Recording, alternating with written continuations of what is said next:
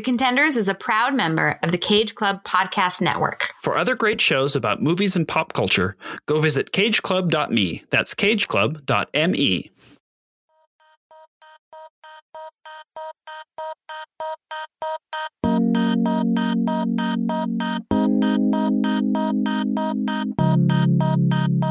My husband left me the plans for his next job.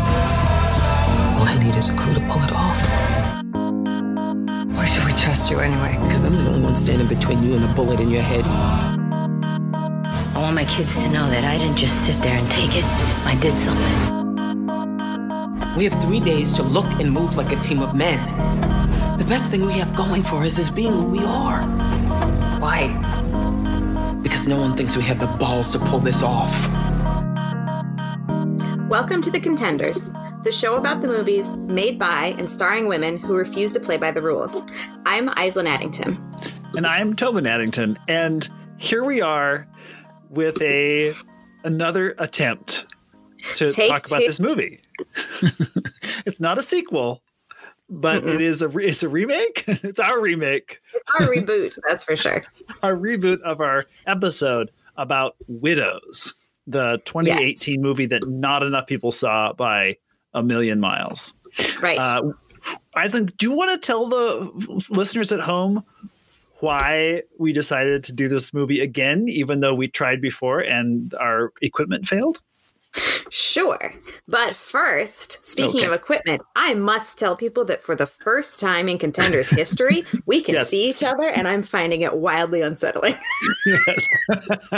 It is very strange because I'm looking sometimes at you, sometimes at myself, because we're both on the screen. Well, my screen. I don't know. Do you have yourself on your screen too? It is. It has. I haven't played with it to see if I can change that, and it really is par for the isolation core here, because I have spent an average of 4 hours a day in this type of thing. Oh, easily. One thing that's also weird is that we're on some of the same text chains, and I see my text light up and then your eyes go down to yours, and I'm just guessing you're seeing this. This is so strange. We're trying a new app to record our podcast in hopes that it will I don't know. And cooler. A number of people are trying the reply all function. Yes, they are. They're all pretty familiar with it, though. They are. Okay. So, yes, this is how good this movie is. This is how important this movie is. And this is how strong my feelings for a number of the actors in it are. That we are coming back to Widows. We recorded it. We felt good about our conversation. I don't remember much of it. Me neither. But we felt good about it. And yet the equipment failed us. It was not salvageable. And rather than do a different movie, we agreed, but I for one feel like we do want to continue to highlight this film. Like you said, not enough people saw it. I'm not saying it's going to be Greatest Showman in terms of its rental legacy, but if we can spike those numbers up a little bit, I'm happy to be part of it.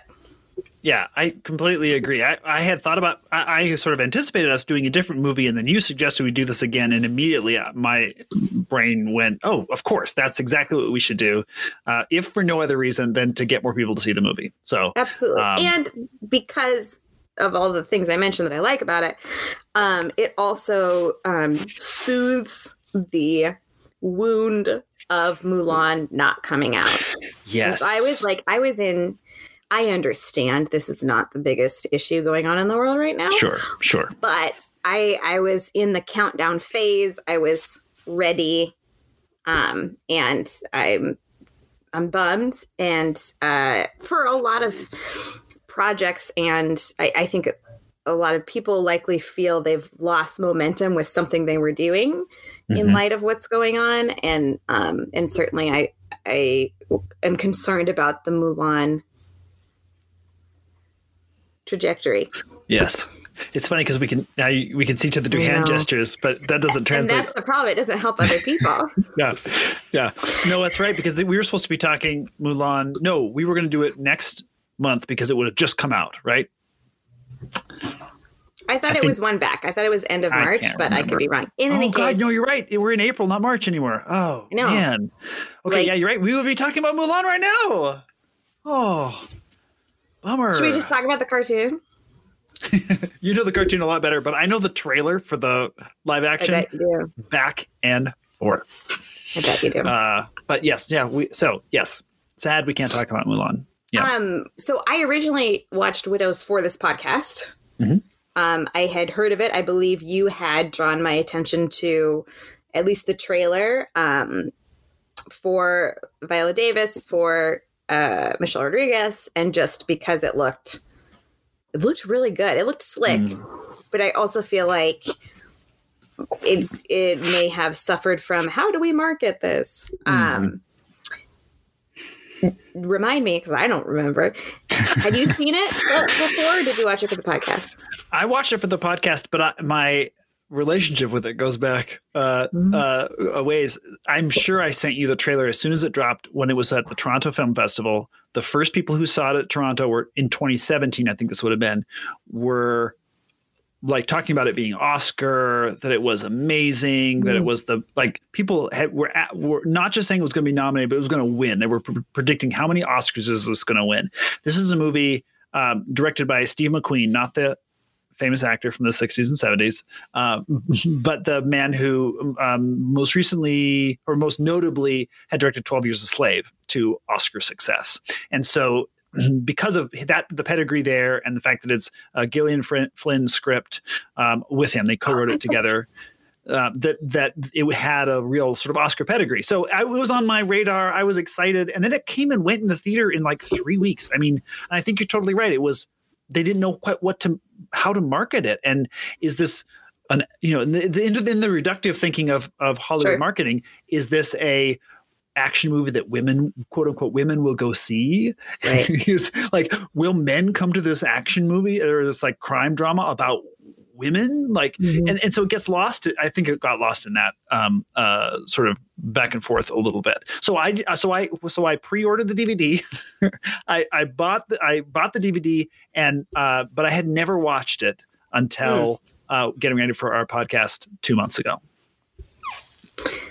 And were there extras on the DVD? I'm just curious. Okay, so here's the other thing: is that the DVD came, or the Blu-ray came with an online code, so I watched it online, like on Amazon. Gotcha. So I've not checked to see if there are any extras. And I feel bad because I should have. I had a whole other 2 months to do this.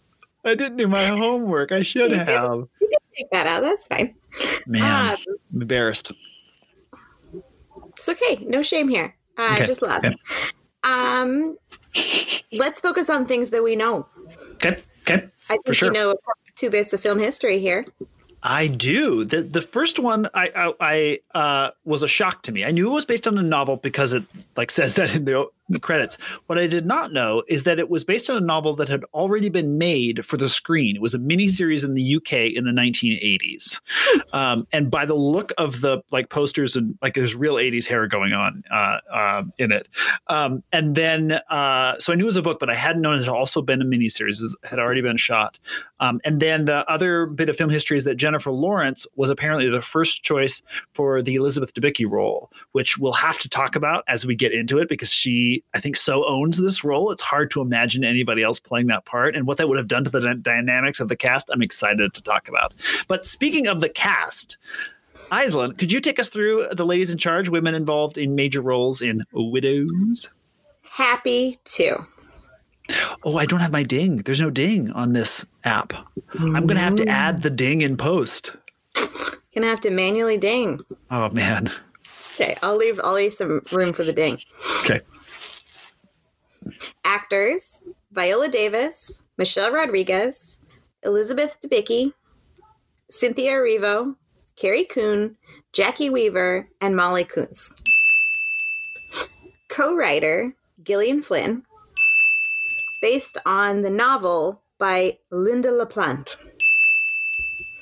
Producers: Catherine Bridle, Rose Garnett, Sue Bruce Smith, and Bianca Steiger. Casting: Francine Maisler, Mickey Pascal, and Jennifer Rudnicki. Costume design, Jenny Egan. Set decoration, Elizabeth Keenan. And art direction, Heather Ratliff. Nice work. It occurs to me the other hard thing was seeing each other is not breaking each other into Reacting. laughter. Because Yes. some of I those kept the outline up that whole time so that I wasn't thinking about you seeing me and the thing and the I thing. tried not to look at you because I knew I wouldn't be able not to laugh if I did. Bianca Stiegler. Stiegler. Do you want to do it again? No, I'm not. I'm just saying I don't know how one says it, but I love it. And I think you did a there's an wonderful easy job. solution to this problem. What? No, don't do that. No, come back. Come back. It's much more fun to see you. I miss you. I know, I miss you too. Okay. Those are a lot of people involved, and I do want to talk about lots of them. Yep. One more time. What is this film about? Following the death of their thief husbands during a botched robbery, a diverse group of Chicago women, led by the steely Veronica, played by Viola Davis, team up to pull off their own heist and save themselves from the criminal underworld in Widows. Dun, dun, dun. Very nice. Dun, dun, dun. I love it. So we've given it away a little bit. We've tipped our hand about how we feel about this movie because we chose to cover it again. Not that I think we held back at all in our previous version that no one heard about how much we liked this movie. So when did you know, as you were watching this movie for the first time, when did you know that this was a movie you really, really dug? Ooh, great question. I mean, she's thinking. I can see her thinking now. It's tough because I do want to give. I think Viola Davis carries the movie and is excellent in it. But truly, for me, I think Cynthia Erivo is just so.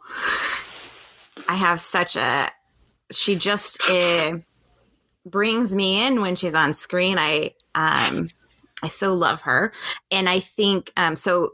Her and in connection with that, I think probably is it the second time they sort of all meet up when Cynthia Erivo is there as well, and so kind of that warehouse scene where they don't immediately get along or trust each other or have a plan or any of that, and so it's not okay. How do I say this? It's not the anti-Ocean's 8, but it's sort of like. Ocean's 8 is the sugar-free version of what this is. Yes. Right? That's it's still tasty. It's still fun. There's something missing, and there's something added that just kind of doesn't sit on the palate as nicely. But in a pinch, or if you have other concerns, sugar-free will do just fine. So, but unlike an Ocean's 8 kind of thing where it just seems like everybody rolls along with it. There's a lot of who are you? What do you want from me? And I remember discussing previously, there's a lot of class involved in the a lot of the differences in their socioeconomic backgrounds play a lot into their characters and how they relate to each other. We see we're with Viola Davis so much, and then kind of in her mind and her memory, and her beautiful, like, stark white penthouse apartment, right? And like white dog and white furniture, and So yeah, sorry. Long story short, I think it's when they're all together, and I see the Band of Misfits in front of me, which is your bread and butter. Which I love. How about you? I think, well, I went in obviously predisposed. I went in predisposed to really like the movie because of everything that I had known about it. So I was sort of anticipating the moment where I would say, yeah, this is as good as I imagined it would be. And I think it was really early. The opening of the movie with the heist is intercut with flashbacks and flash forwards, and you don't quite know how everything is lining up exactly as you're meeting the families of the robbers as the botched robbery is going down, and you never quite finish a scene, and you get like cut to this next scene, and then it's a fast motion thing as they're running away or driving away, and then it's a real still moment, and the decisiveness with which the opening 5 minutes of this movie tells that part of the story is you can feel that you're in the hands of a good storyteller who knows, like, I know the story I'm telling you, and I'm deciding how to give you each bit of information to keep you really engaged. And so I think I had that sort of feeling within the first 5 minutes of the movie. So since we first saw this movie, I have watched almost all of The Outsider, the HBO series where Cynthia Erivo is one of the stars. And my experience with her had been, like, I haven't seen Harriet yet. I'd seen her on the Tonys, or, like, I knew of her, and I knew there's like EGOT, potential swirling around her, given that she's so good at so many things. But to see her, I'm not sure I would have even recognized her in The Outsider from this, because they're in some ways such different characters. I'm really, really impressed now with the like range. Not only is she totally locked in this movie, but I've seen her sort of do so many kind of different kinds of things, or I say two very different kinds of things, that I am even more impressed with her now. And I was really impressed with her when I first saw this movie. But she is, you're totally right. She is locked in this movie. The Outsider is somehow Stephen King adjacent. Yeah, he wrote the book. And that's scary. It is scary. Okay. Doppelgangery. Sure. It's more like noir. It's more like a detective story, but the mystery begins to unfold in a more supernatural way. A doppelgangery way. It's really actually pretty fascinating and really well done, but it is not, I can't watch much of it at night. Yeah. Hey. Which is why I'm only partway through. Sorry, I said hey, and the dog looked at me like, what? Off topic, but not. Yeah. In this time, my household has begun watching The X-Files. Oh. Of which I had only ever seen that first movie. Oh, wow. Okay. That's all I'd ever seen. Yeah. I understand for most people, it's fine. It's scary. And effed up. Now, do you find the like lore ones more scary, or like the one-offs we're just going off to like the Hunt the Monster ones, right? Because there's like some episodes that follow the story, and then some episodes that are bottle episodes. Which is one more scary than the other? So far, aliens are less scary than the other things. Yeah. So like insular religious community with pheromones or whatever, and then Mulder goes down a cave into a womb and a thing, and I'm just looking around like, is this normal? This happens every week? Why is he wearing a suit? Like, I don't understand. So if you wanted to gauge how much of a lightweight I am when it comes to scariness, I get so stressed out that like the entire living room is reverberating with my stress. So don't watch The Outsider. I won't, but I'll walk in for Cynthia Erivo moment and then walk back out. Yeah, I'll send you a clip. So that's something to get into. I know that we talked about a little bit before. This movie is, I think, I also really liked it because it is on the edge of what I enjoy watching. So there are aspects that are challenging. There's a couple of scenes that are, to me, just gross, violent, like the stabby part. I'm just like, why? But it's so good that I would go back to it, or I would recommend it despite that. Or, and I think because it's a little bit challenging to me, then that also, I don't know, somehow kind of elevates it of, I feel like I'm stretching slightly, although again, it's not, I wouldn't say super violent, but it has super violent moments. Right. And it feels like there are moments where violence could happen. That kind of like any moment, like, is the dog going to get hurt? Oh my God. Which, of course, I Googled right away. Yeah. So that's another reason I love this movie. Not only does the dog not die, but they very subtly take care of that for me, right? You see from the outside, she takes the dog into a very zhuzhy boarding situation. Right. But, you don't see the conversation. I think it's just nicely done it's deliberate so that I, as a viewer, don't have to worry about that. Right. And also so true to her character. I mean, this is her companion now, right? This is sort of the only person that she seems to really have, or the only companionship that she has, right? And or at least intimate, right? And that there is it also gets, as you're saying, to the class issue part too, right? Because you can afford this like fancy boarding place. Whereas, Michelle Rodriguez has left her children home alone, likely, right? Because Cynthia Erivo was her babysitter. Right. Which I love. I love that. I love that connection. So there's a lot. Yeah, they're all coming from different places. Viola Davis has means and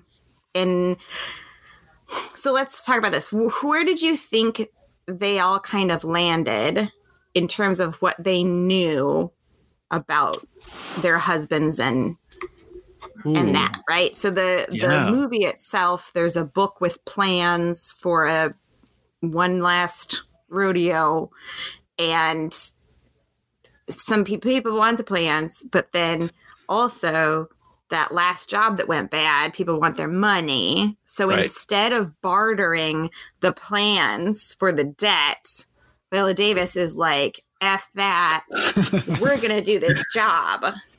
Right. Just to catch people, in case people hadn't seen it and wanted me to talk them through it.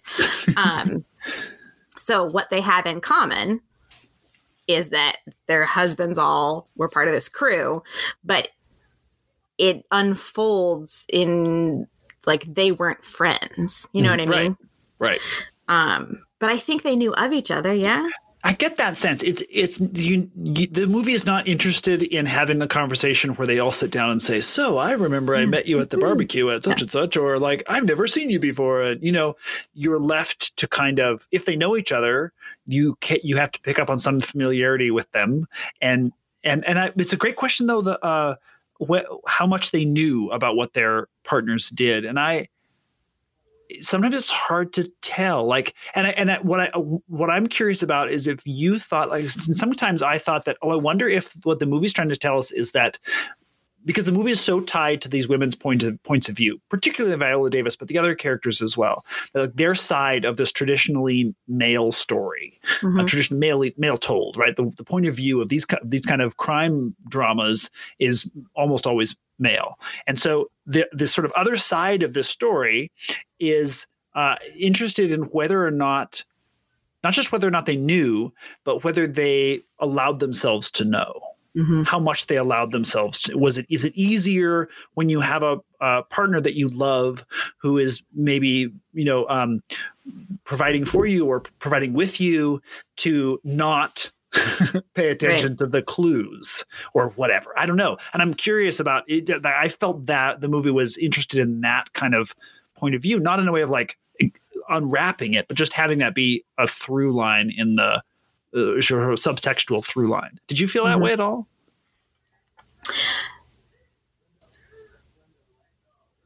It's a long pause. She's really thinking. I can see her thinking. I'm not able to answer that question. That's okay. Yeah, move on to a different question. Was the movie less interested in? Well, yes, I agree. It wasn't. It wasn't about what they had when they had run into each other before or that kind of thing. But them having to seeing no other option other than to go through with this sort of then I think forced them to draw on some strengths that weren't their kind of everyday. And it felt to me like with Viola Davis that she wasn't involved. Right. And I think the class, that's part of it, is like, she was in her fancy apartment while the grimy stuff was going down. However, the boss mentality seems like something that she and Liam Neeson shared. And so the logistical kind of stuff, I guess I felt like she had heard pieces of or had been aware of, in that she was able to put this crew together and execute it. Right. Whereas Michelle Rodriguez's character, you know, has this special occasion store, like a prom, quinceanera, wedding-y. Yeah. Floofy dress store. Right. But from the first time we see it, we see her husband coming in and out and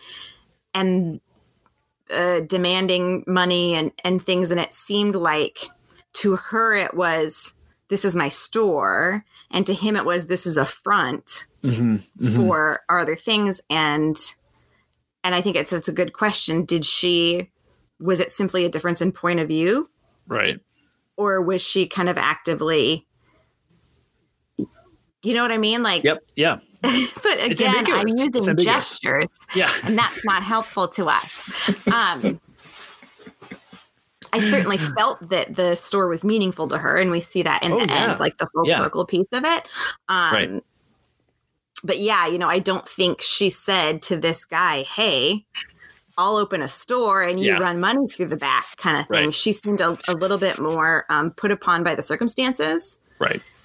And then even more so when we get to the Debicki. What was her name? Elizabeth Debicki, yeah. Her name, Alice, right. But it's like Alexia or something. Right. So I think what Michelle Rodriguez and Alice had in common was there was certainly some power and control and domestic violence in their lives.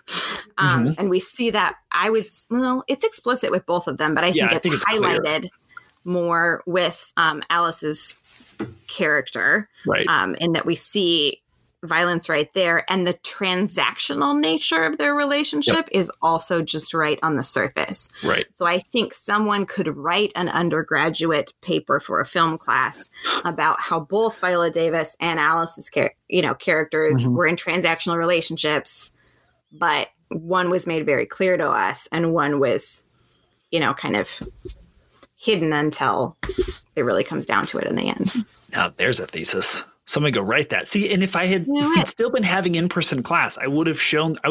The other thing that happened over the course of the podcast, last time we talked about this movie, is that I pledged to, because not enough people had seen the movie, to make this the final film that we watched in a class that I teach at a movie theater. We're going to screen this on the big screen for this class, and they could have written about it, but now because of the state of the world, we had to move to only easily streamable movies, so we didn't get to do this. But that would have been an excellent sort of topic. Speaking of people having seen this movie, did you know that our mother watched this movie between the last time we recorded? Who told her to? This guy. You did. Okay. Because I thought it was something they could watch together. Right, which they did. And I talked her through all the things that happened. Perfect. So that she would, because our mother, as we've probably talked about on this podcast before, likes to know the endings of stories, especially if there's some suspense involved, likes to know the big turning points. And this is a thing that shocks some people. Some people are not used to people watching, sort of taking in media this way. But to us, is standing in a bookstore reading the last 2 chapters of the book before they decide to buy it or not. The final chapters. I was telling this story to someone else not too long ago on Twitter, and they were, or maybe texting, and they were telling me that they read the last sentence of a book before they buy the book, which, like, I understand the last chapter from Mom's point of view because she wants to know, how's this going to turn out? Like, I understand that. I do not understand reading the last sentence. That seems to, like, you don't get the benefit of finding out if your characters live or die, but you do lose the punch of whatever that last line is of the book. So that seems like worse than opening in the middle and just reading a sentence. I think so. The last sentence is like, anyway, we're way off topic, but anyway, yes, our mom watched the movie and we gave her the, like, sort of roadmap of the things that happened, including the dog, so that it wouldn't come out of nowhere. And my understanding is they both liked it. Sounds like they did. Again, out of the comfort zone a little bit, right? Mm-hmm. Like, not a thing that they necessarily would have watched without a little prodding from you. So Well, I'm push. glad you did. Prodding and preparation. So one of the things that I remember us talking about, partly because I have it in my notes from the first time we talked about this movie, is the idea that there is that Liam Neeson's casting as the lead bank robber of this crew and ultimately a bad guy in the movie is that is no accident, because there have been so many, I don't even want to necessarily say cheesy, because they're not all cheesy, but so many generic, in the true sense of the word, genre action, movies. Is like he's like a genre convention of that genre. Like he shows up and you're like, oh, this must be that kind of movie. He is like vigilante anti-hero. That's so, yeah, exactly. And so the idea that that movie's going on, but the camera in this movie, no, it doesn't care unless it impacts directly on the physical or emotional space of the women going through the story in this. And so which is, I think, part of what can be disconcerting for people who maybe aren't prepped for the movie, or that because the movie shows us scenes that sometimes these kinds of movies don't. And then there are scenes that we don't see of the plot having to do with Colin Farrell's running for this local city council alderman, whatever kind of seat. And there's an election going on, and there's like, he's a crook and the other guy's running against is a crook, but neither of them are crooks to the outside world. All this sort of stuff that would be unfolding, all the backroom stuff that you would get to see in the generic version of this movie, in the traditional genre version of the movie. This movie's like, no, we're following these women doing this other thing. But you can sort of, every once in a while, we dip back into that movie. Right. The Liam Neeson movie. And I find that in this movie so fascinating and so satisfying. I don't have a question. I did not get that, right? You had to point that out to me, but once you pointed that out, because also I'm not a person who watches that genre. Right. I know Liam Neeson as a vigilante punchline. But that's not my series. You're kidding. So that wasn't, I did not get that level, but once you shared your experience of it, then I thought, damn, that's clever. Yeah. Right. And not only is it great casting because we believe it, and because folks would believe he had a career like this, or that, his other movie was going on, but also to put Liam Neeson in this movie and then, for all intents and purposes, kill him in the first 5 minutes. Right. Although then we find out he is actually alive and a bastard. Several times over. There's one other woman. Mm-hmm. So there were 4 of them in the crew for this job. And we come to find out that the 4th wife, the 4th widow. Yep, there you go. Slightly better. Well,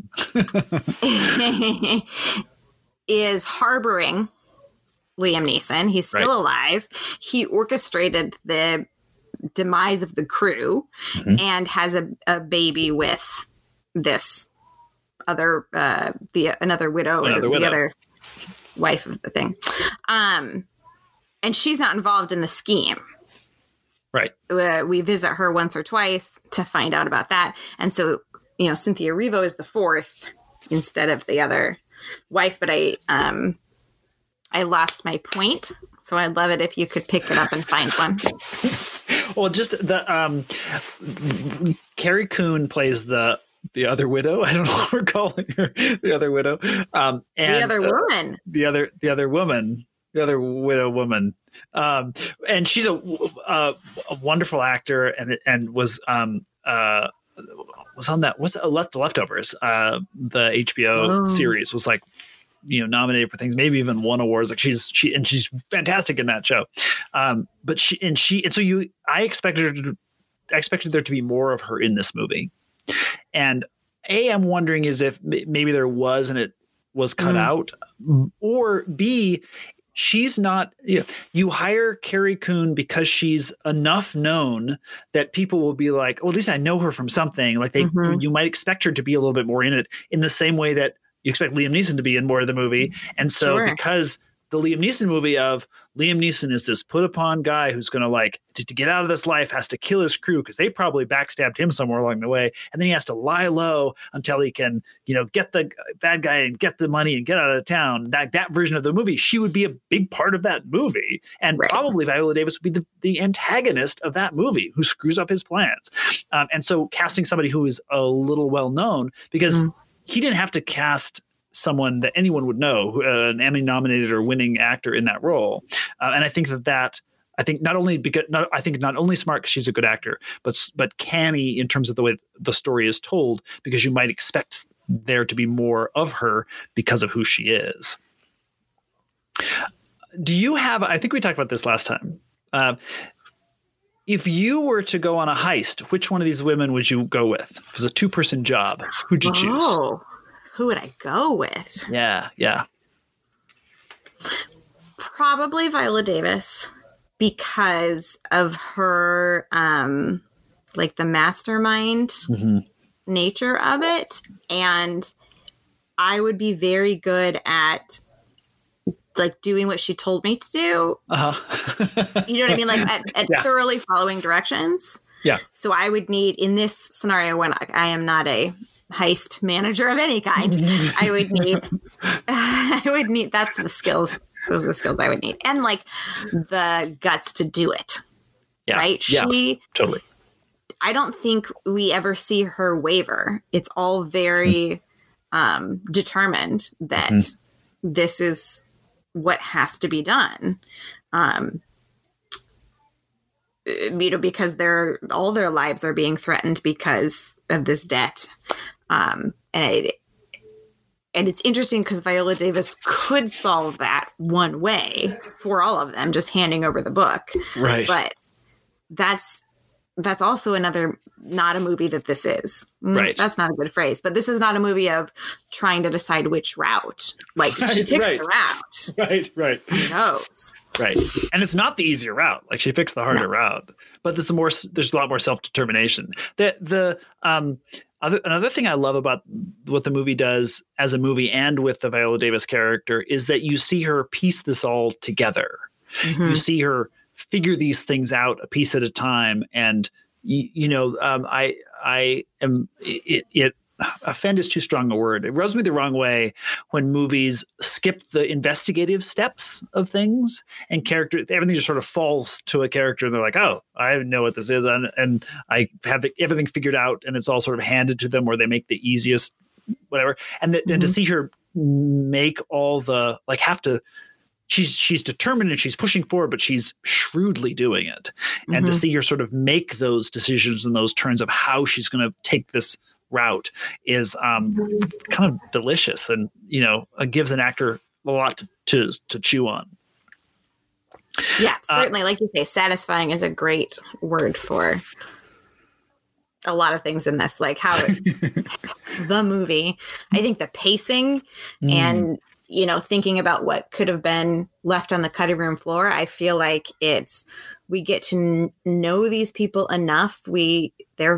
At least our crew is, formed enough that we care about them, but it doesn't waste a lot of time. There's no like assembling shit montages, I mean, it's just, it's sleek, I think, in how it travels.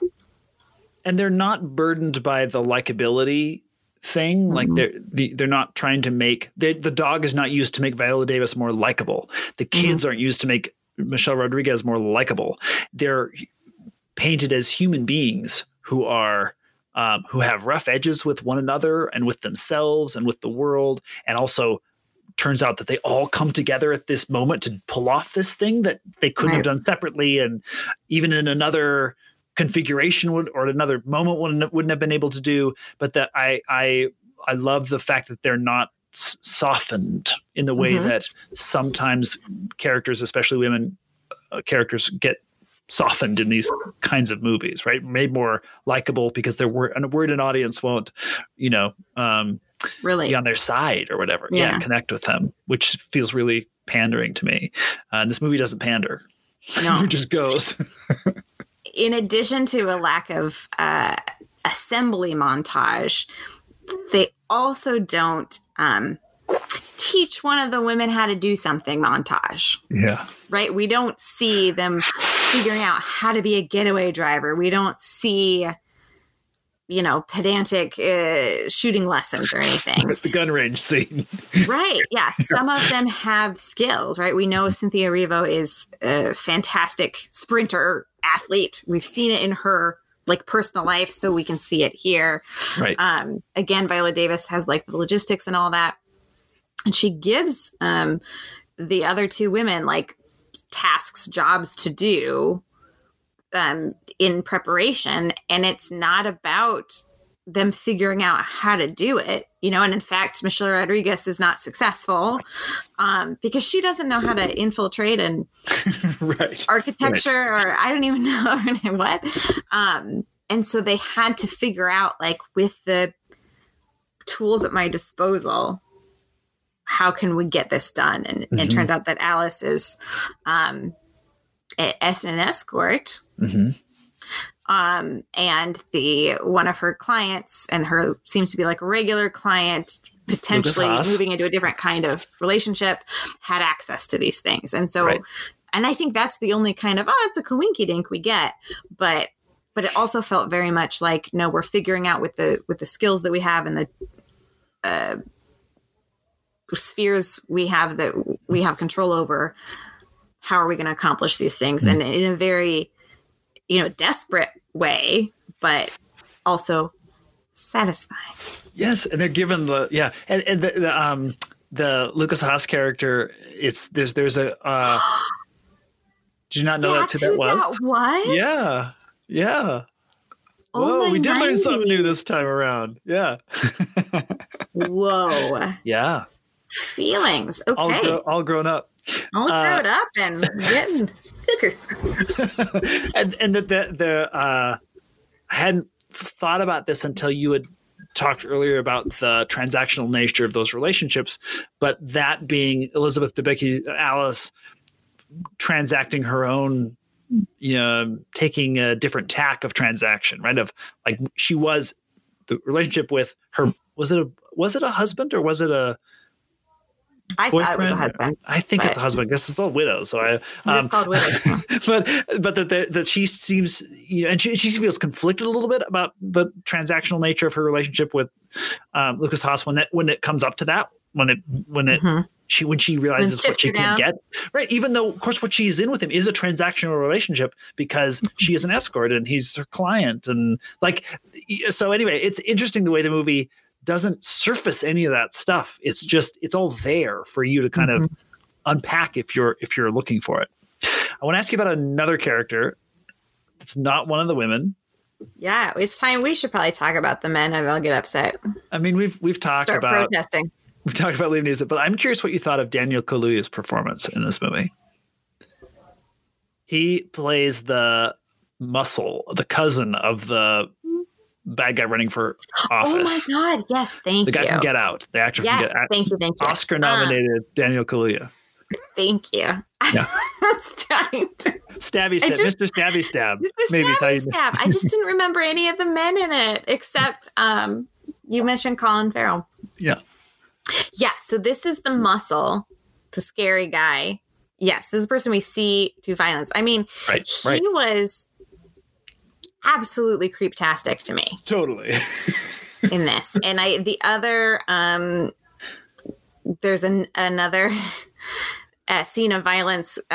We learn early on that the Viola Davis's driver may know more about what's going on, or kind of who the contacts are in that. And kind of because of their relationship, then the driver is killed. And that's, I think that's his, if I were going to give a clip of that performance, it would be that, because not only he's the muscle, but he's not always he doesn't, he no longer gets his hands that actual physically dirty. He's got guys for that. And so, we see his guys kind of pouncing on the driver, and then he just turns the TV up, and that was chilling. Yeah. Chilling. And I other than Get Out, what else have I seen Daniel Kaluuya in? I'm not sure. Did you see Black Panther? Yes. Yeah, he's W'Kabi in Black Panther. You would recognize him, I think, in the costume. He's in Sicario. Did you see Sicario? I still haven't, and people talk about that. We should maybe do Sicario, not real soon because it's kind of similar in ways, but I feel like Emily Blunt does a lot. Like, she does a lot of good work in that movie. He's kind of her partner in that movie. But that's another kind of. He's a good guy. He's not the good guy, but like he's a one of the things and then Queen and Slim is the most recent thing he was in, which I think is on Netflix. Thank you. Yeah. Right. He is a wonderfully charismatic screen actor. And, being able to, people talked a lot about him carrying all those close-ups in Get Out, like all the shots just of his face as he's going through things, what a hard thing for an actor to do, just have a camera smushed in your face and have to I'm not enjoying it right now. You're doing a great job though. I would nominate you for this performance. But he was never a sociopath. Like he's never that. And one of the things that I think that Steve McQueen is really good at and has shown time and again in his movies is casting actors and seeing something a little bit different in what they can do. I think of Carey Mulligan in Shame. I think of, a lot of the actors in even Fassbender in 12 Years a Slave, Lupita Nyong'o in 12 Years a Slave. Like he finds new facets in actors. She's not a good example because that was kind of her first big breakout thing, but he'll find new sides to actors that they haven't been able to show before. And Daniel Kaluuya is just he's so scary. He's so scary in this movie. It's that chaos and restraint. Ooh, yeah. Tension. Good call. Makes him so scary. And you're right. He plays the intensity of that. There's so much energy in his face and in his performance that he was creepy. So much so that I don't even remember the guy that was running, the candidate. Yeah, right. Right. Yeah, so really more it's the Daniel Kaluuya's character and Colin Farrell that are the crooks on either side. Right. But as you said, kind of different kind of crooks. Yeah. Oh, I like this movie so much. It's a good. There's so much. It's a good There's so movie. much there. Do we need to say anything about Colin Farrell? That hasn't been said already in the world. No, I don't think so. I think he did fine. I believed him. I believed he was appropriately sweaty and dismissive. He was a white man politician. It's another thing of you hire this actor who's at one time was a leading man to play a character who he would play in this kind of movie, in the Liam Neeson movie. I mean, it's so smartly done. Yeah. And then of course Robert Duvall, who has always seemed old. Right. Thank you. We did talk about that. Yeah, he's one of those people that was old when I was a kid because he was playing the curmudgeon. Newsies, right? Isn't he? Yeah. Mogul. Not even Newsies when I was a child. So yeah, he was old in this, and he was fairly openly racist in this film. Yeah, am I recalling that? Oh yeah. Sure. So just growth all the way around. And that white man politician, Chicago, whatever. Yeah. Yeah. The only other thing I have is the end. And I think it's just more praise to heap up on it. Do it. Praise it. We have this scene where Viola Davis. So they do the heist. As it happens, they are successful. But also something goes wrong. And in the course of it, Alice is shot. And we don't know what happened after that. It's sort of, they get away. Oh, you know what? Then there's that whole thing with Liam Neeson. And that's not even what I'm talking about. Oh, really? Should we Okay, talk we'll talk about that too. Yeah, but you can do We'll this talk part about that first. Oh, you're about the end. You're talking about the I'm end. at the end. See, Oh, this yes. this is how much this is not Liam Neeson's movie. I forgot that there's like a showdown. Yes. Because Liam Neeson also like didn't expect them to be successful. He didn't No. expect them to try. No. Right? She would just hand over the book and it would be fine. And then that they're trying, and then she's like fueled by all this situation to really kick ass, and then they're successful. Suddenly Liam Neeson is in the warehouse with Viola Davis of like, you have to give me this money. What? Yeah.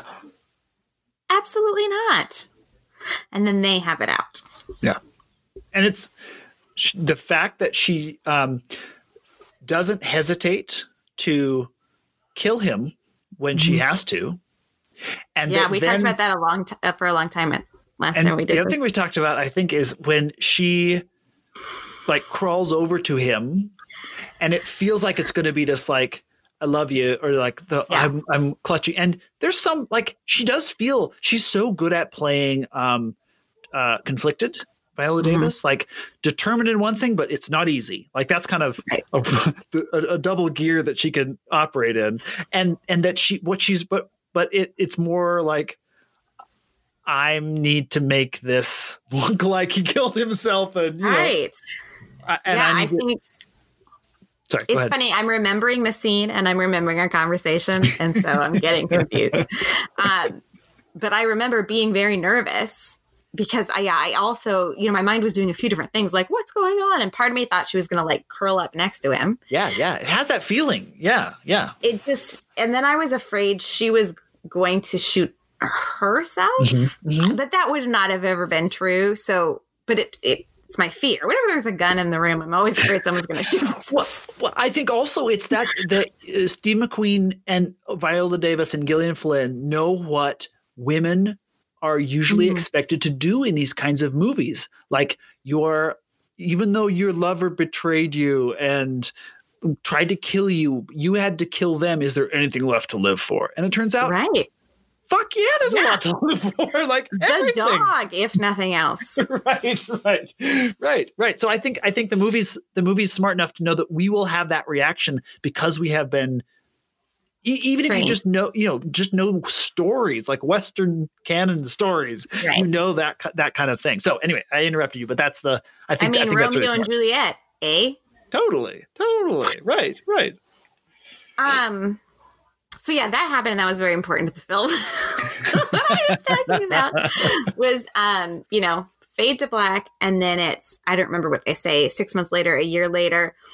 And we see just a little bit of what they're reclaiming in their life, but not a lot because it's a lot of it is left for, for us to decide. But Viola Davis is in a diner and Alice is there too. But they're not sitting together. Right. But what I felt was so fantastic in that scene, one, that they both kept cool, right? Because there's this whole, like, we're never going to see each other again thing.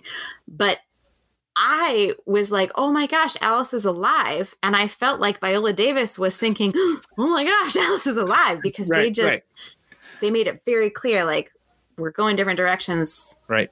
We don't know each other. Good luck, everybody. Yeah. And so the way that's set up, that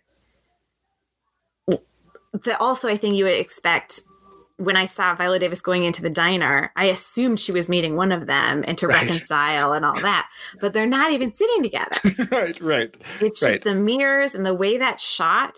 I feel like we talked about the way that's shot and had something profound to say about it last time. Yeah, insert profundity here. Yeah. Exactly. And then I think it ends with Viola Davis leaving the diner, like following Alice out and kind of being like, hey, and then it's over. Cut to black. So we don't get their resolution, right? She could have said, F off, or I'm sorry, ma'am, I don't know you. Yeah. Or they could hug and go back and have lunch together. Like, we don't know, but I'm so glad they didn't give us okay, I do love Harry Potter, but like, they didn't give us a Dumbledore and Harry at the end of the book. Yeah, right. Like every book, we like recap it and then get the lesson out of it. And so like they didn't Dumbledore us here. This They is really a way for left children, in other words? Oh, is that for children? I didn't read it till I was an adult. Me neither. No, you're totally right. The and this is, I think, a thing that is true of all these Steve McQueen movies is he has no interest in insulting our intelligence at all, our emotional intelligence, our intellectual intelligence, and or our sort of like movie or screen story intelligence. Right. Like he's not talking down to us, and knows when to get out of a movie. I think the editing in this movie is so good. I think this is so beautifully cut. This movie, it's so clear about where we're moving here now, that we're going here, and we're going, and it has that. It's not showy. It's just decisive in ways that I think, like Viola Davis, like it echoes her in ways, right? And I think it's so smart. So we really liked this movie, folks. Smart movie, folks. Movie. Oh my goodness. Hey, Tobin. Hey, would you like to play a game? Love to play a game. Okay. I love games, and I don't remember this game at all. So it could be the same game, and I wouldn't know. It's a similar game, but with different questions, but a similar premise. Okay. I am just trying to be able to see my notes and you at the same time. This is not something I've done before. So, as we've established, Liam Neeson has been in a lot of action movies. And I think he and a lot of other men are in a lot of movies where they are killed. Okay. Sure. And various folks have put together lists of how often someone has died in their career. Okay. And so this is, for reference. Okay. And this is based on 2017 data from IMDb and an article. So 2017, okay. I'm sorry. I'm not going to ask you for specific numbers. You're going to have to tell relations. Well, that's when the movie was made, right? 2017. So yeah. Okay. Sure. But I'm saying it in terms of what, so I'm giving you Liam Neeson, according to this, has died 24 times. His character has died 24 times. Wow. Out of 119 appearances. Wow. Okay. So that's Liam Neeson's at 24. That's our baseline. Okay.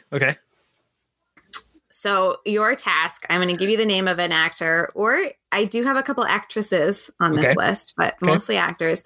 You're going to tell me if they've died more times or less times than Liam Neeson. Okay. More or fewer. For example, our friend Mickey Rourke.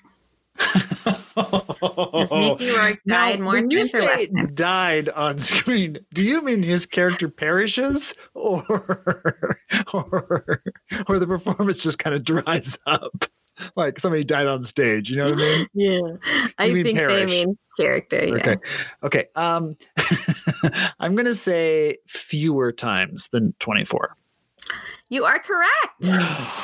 Yay. Although according to this, not by much, 22. Oh, really? Oh, I would not have guessed that high. I would have guessed like 15, 12, 15. Okay.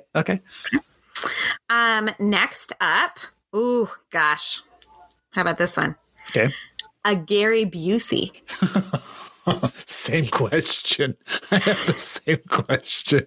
I'm going to say, okay, I'm tempted to say fewer, but I'm going to say more because it feels like his characters live on the edge a little more. So I'm going to say more times. Well, I agree with your sentiment. That is not correct. According to this list, he's died 19 times, but but out of 172 credits. Yikes. He'd been around. He's been working. All right. Tobin. Yeah. Has Samuel L. Jackson died more times or less times than Liam Neeson on screen? Fewer. 28, it says. No, really? Also out of 176. Yeah, he works a lot. Yeah, and I guess maybe like pre-Pulp Fiction, he probably died more. Mm-hmm. Now, maybe. Where are you going to put network favorite Nicolas Cage? Fewer. Fewer is correct. Fewer, Only for 14. sure. on the list. Yeah. All right, let's get a lady in here. Okay. A Ms. Sigourney Weaver. Oh, More let's see. How times many or fewer times has times? she died in Alien movies alone?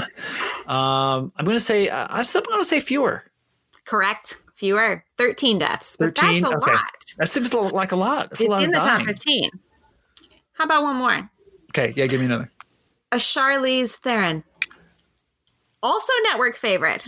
Yes, of course. Yes. Now, this is tough because I'm tempted to say fewer but I'm wondering if this is like a trick and it's actually more. So I'm going to stick with my gut. I'm going to say fewer because 24 seems like a lot. I'm going to say fewer. 25. No It was a way. And I thought you would get it because you could see my face. It's funny. I should have been looking more closely at your face. Said no one. So that's Oh, the man. game, Tobin. I think Great game. you've done well. Again, I don't stand behind any of the data. I just pulled it offline. So, it must be the truth. Dr. Phil told me. Topical. Oh boy, you're footnoting at IMDb. Exactly. No, I don't want to save this document. Okay. Oh, thank you for playing, Tobin. Thank you for this. Is a fun to do a game face to face. I can't wait till we have a guest and can do games face to face too. It's gonna be wild. Yes. Yeah. Okay, I'm so excited.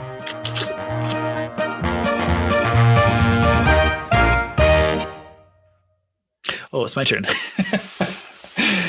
Aislinn, now is the point in our podcast where we talk about whether this movie is progressive or regressive and give our final thoughts. What say you to Widows? I don't think it's going to come as a shock. Absolutely progressive. You brought up that likability, with my air quotes factor, that I think a standard that female characters are held to that's different than male characters or non-binary characters if we're in stories that are telling them. I've rambled. Yes, progressive. Awesome. You heard that list of names that I shared at the beginning. There are so many powerful, talented, gorgeous women in front of and behind the camera. I can't wait to watch the special features that highlight them on the DVD at your house. What about you? I completely disagree. No, I'm just kidding. Yes, of course. This is a wonderful movie and does a fantastic job of highlighting how we have been conditioned to expect certain kinds of things from certain kind of movies based on whose point of view that movie is from. And I think this movie feels to me in conversation, as they say, with those other movies and harshly critiquing our expectations. And it yet is able to sort of provide all the things that we do expect from these kinds of movies. I feel which is why I think you recommended it to our parents to watch together, that they could both get, like, there's things for everyone to get out of this movie, if you understand going into it, you're not going to get the generic version. So progressive, thumbs up, love it. And we should all watch it more often. Absolutely. If you haven't seen it, please go out and find it. And if you have, get on. I was about to say, get a friend. Don't stay at home. Yeah. But do one of those virtual parties that the kids are doing and watch it together with your friend and introduce someone to this film. Please. Absolutely. Please. And future semesters, I will find ways to put it up in a class syllabus for sure. Me too. Aislinn, what are we going to watch next time? That's a great question. And based on the notes you gave me, next time we're going to watch A Beautiful Day in the Neighborhood, coming May 26th. Have you seen A Beautiful Day in the Neighborhood yet? I have not. I saw the documentary. Loved it. Yeah. And what I've heard from people is this is a very different animal. And so like you can live in a universe with both of them. Yep. Right. I've not seen it yet. Our copy arrived today. I can send you a DVD. Oh, lovely. And so that you can watch it. But I think it will be, we are behind the times in getting to a Marielle Heller movie. And I feel like, I don't know, I kind of want to start with this one. Okay. I feel like our times need Fred Rogers. Sorry, go ahead. Amen. Agreed. And may I introduce a new segment called Aislin's Recommendations? I wish people could see your mini jazz hands you did with their jazz fingers. Yes, of course you can. Spirit fingers, I believe. Well, they're right by your face, though. Like they are jazz fingers. Okay. You see when you jazz fingers. What are you recommending to us? Yes, when we're stuck in a land of streaming, Unorthodox is a 4-part series on Netflix based on a memoir by Deborah Feldman about it's a young woman's escape from an insular Hasidic community. As I'm a person who has studied a lot of conservative religion, including ultra-Orthodox Judaism. And so I love when things are portrayed. I love when things are portrayed with integrity. And according to the small amount of research I've done, this was. It is the first series in Yiddish, although it's Yiddish and English. So for representation, it's just huge. The source materials by a woman. The creator of the series are 2 women, and the director is a woman. And it's about a woman. So it fits our criteria. Yay. It's 4 parts. You will laugh. You will cry. If you're me, you'll get nervous. Like you do with the X-Files. Like I do with the X-Files. They just took such care to represent this community, and it's fascinating, and gender and history and historical trauma. And I really liked it, and it meets our criteria, but it's a TV show, so we're not going to do it. So that's my recommendation. We should do a special episode on it. Okay, then take out everything I just said. No. This gives people a chance to they should be watching it because you never know when it's going to drop, because I've not finished it yet. So. And I stopped a couple times. I was not always in the mood for it. Mm-hmm. Yeah, I waited until I found that. And then there's a little 22-minute making of. Oh, cool. So anyway, folks, if you're out in the Netflix world, that's one I really liked. Yay. No, good recommendation. I liked it. Oh, goodness. So, Tobin, yes. If folks want a recommendation from you, where can they find you? Boy, they can find me on Twitter once again. I am faux show on the twit these days. Tobin's back and he has an agenda. I do have an agenda.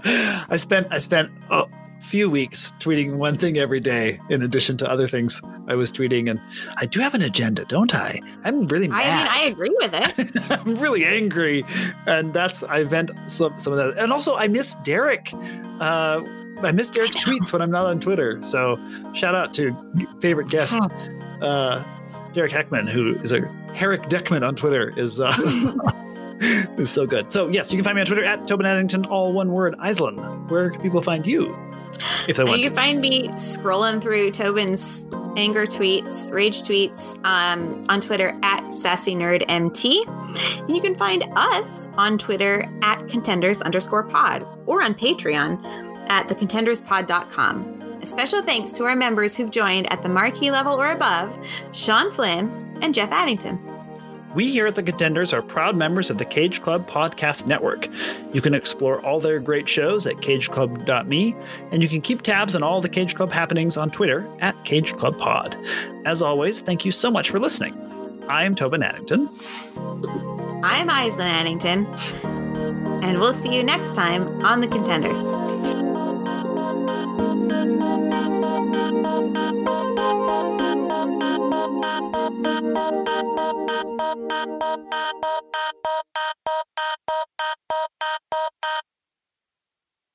And we really see each other. I know. Okay, I'm going to stop it now. Yay! You tell me when you're ready. I have all my old notes here. I'm ready. Oh, that's good. One of us is prepared. Wait, I guess I'm not ready. I want to see what this thing is that's saying here. It's 2. What's the 2? Oh, these are recordings. Oh, okay, good. Just checking my interface. Great. Okay.